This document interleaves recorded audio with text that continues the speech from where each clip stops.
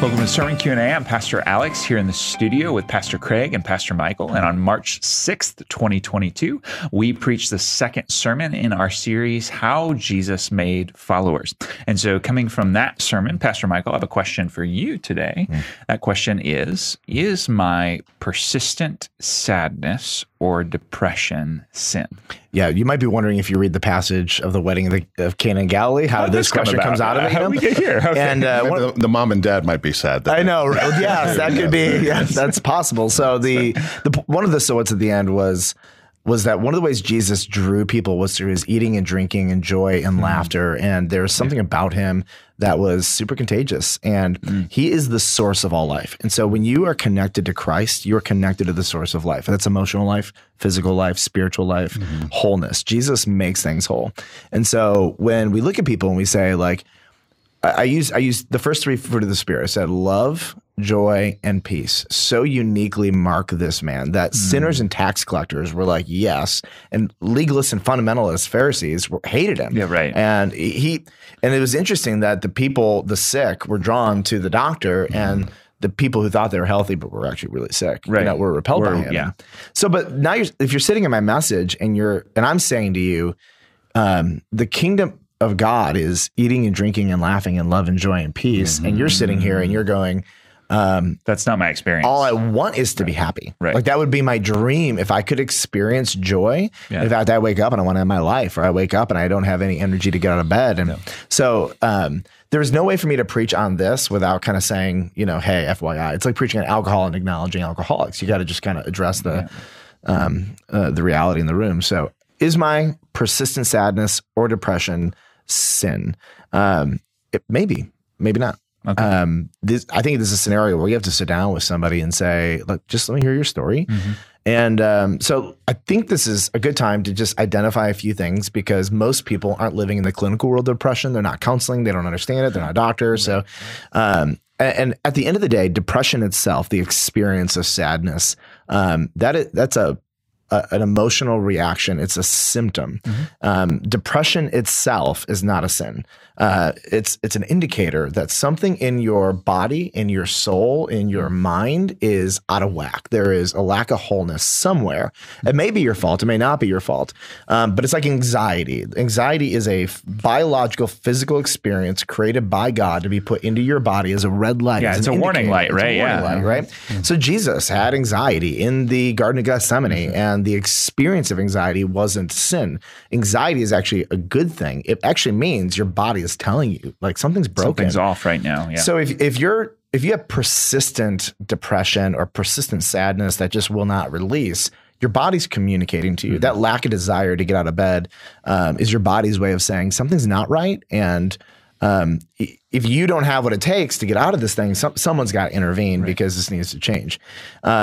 So depression can happen for a handful of reasons, and I think it's fair to just identify some of these. But it's like a headache. I would never look at it as somebody who has a headache and say you're sinning, right? Now, if they jammed a nail in their head, I'd be like, that was stupid. That might have actually been sin, But like, you might be dehydrated. You might have hormonal challenges or changes going on in your body.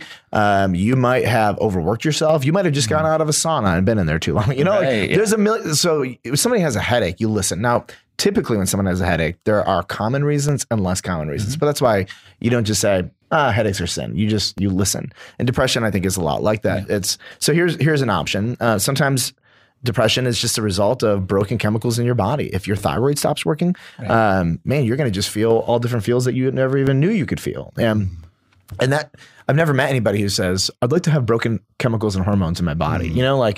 That's bad. And so even when you're trying to go through the medication process of regulating yourself, it's a trial and error. And sometimes it gets worse because they give you the wrong medication or you thought you had the right one. So a lot of grace and patience on that one, hopefully for all of these. But sometimes there are spiritual realities and there is oppression from the demonic realm.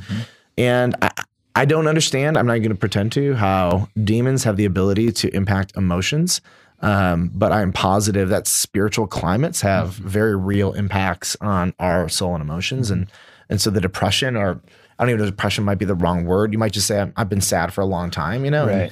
That could be spiritual.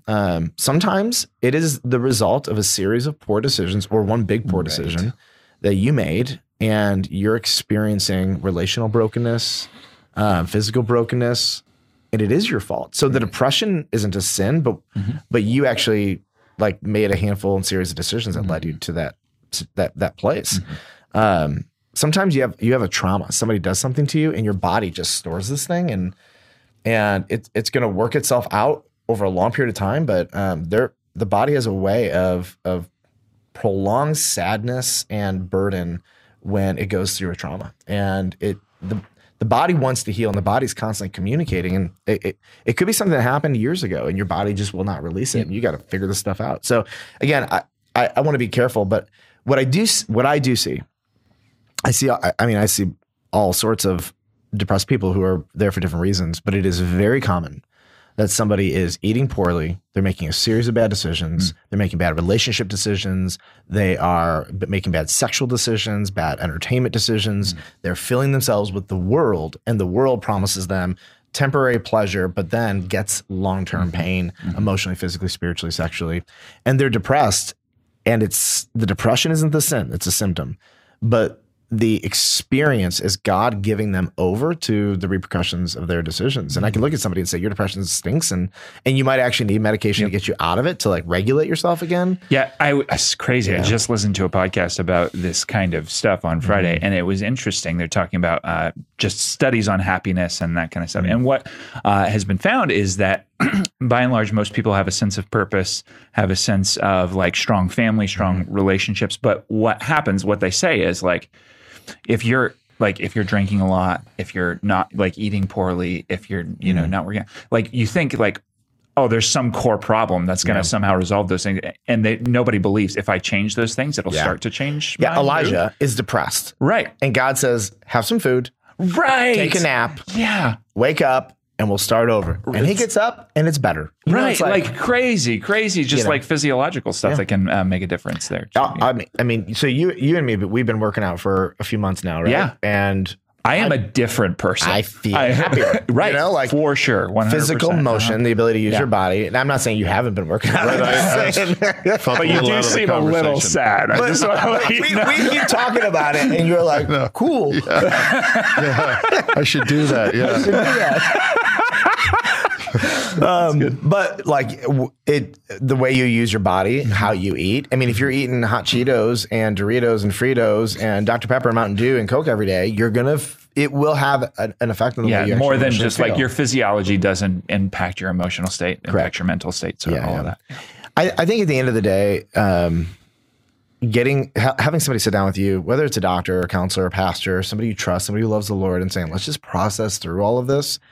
And some of the, if it is circumstantial, 98% of this stuff, 99% of cases can be overcome with intentionality and like becoming a whole normal person with the Lord, with your relationships, repenting and apologizing when you need to, dealing with the junk that happened in your life, paying attention to your blood work, figuring out what's happening hormonally, different things like that.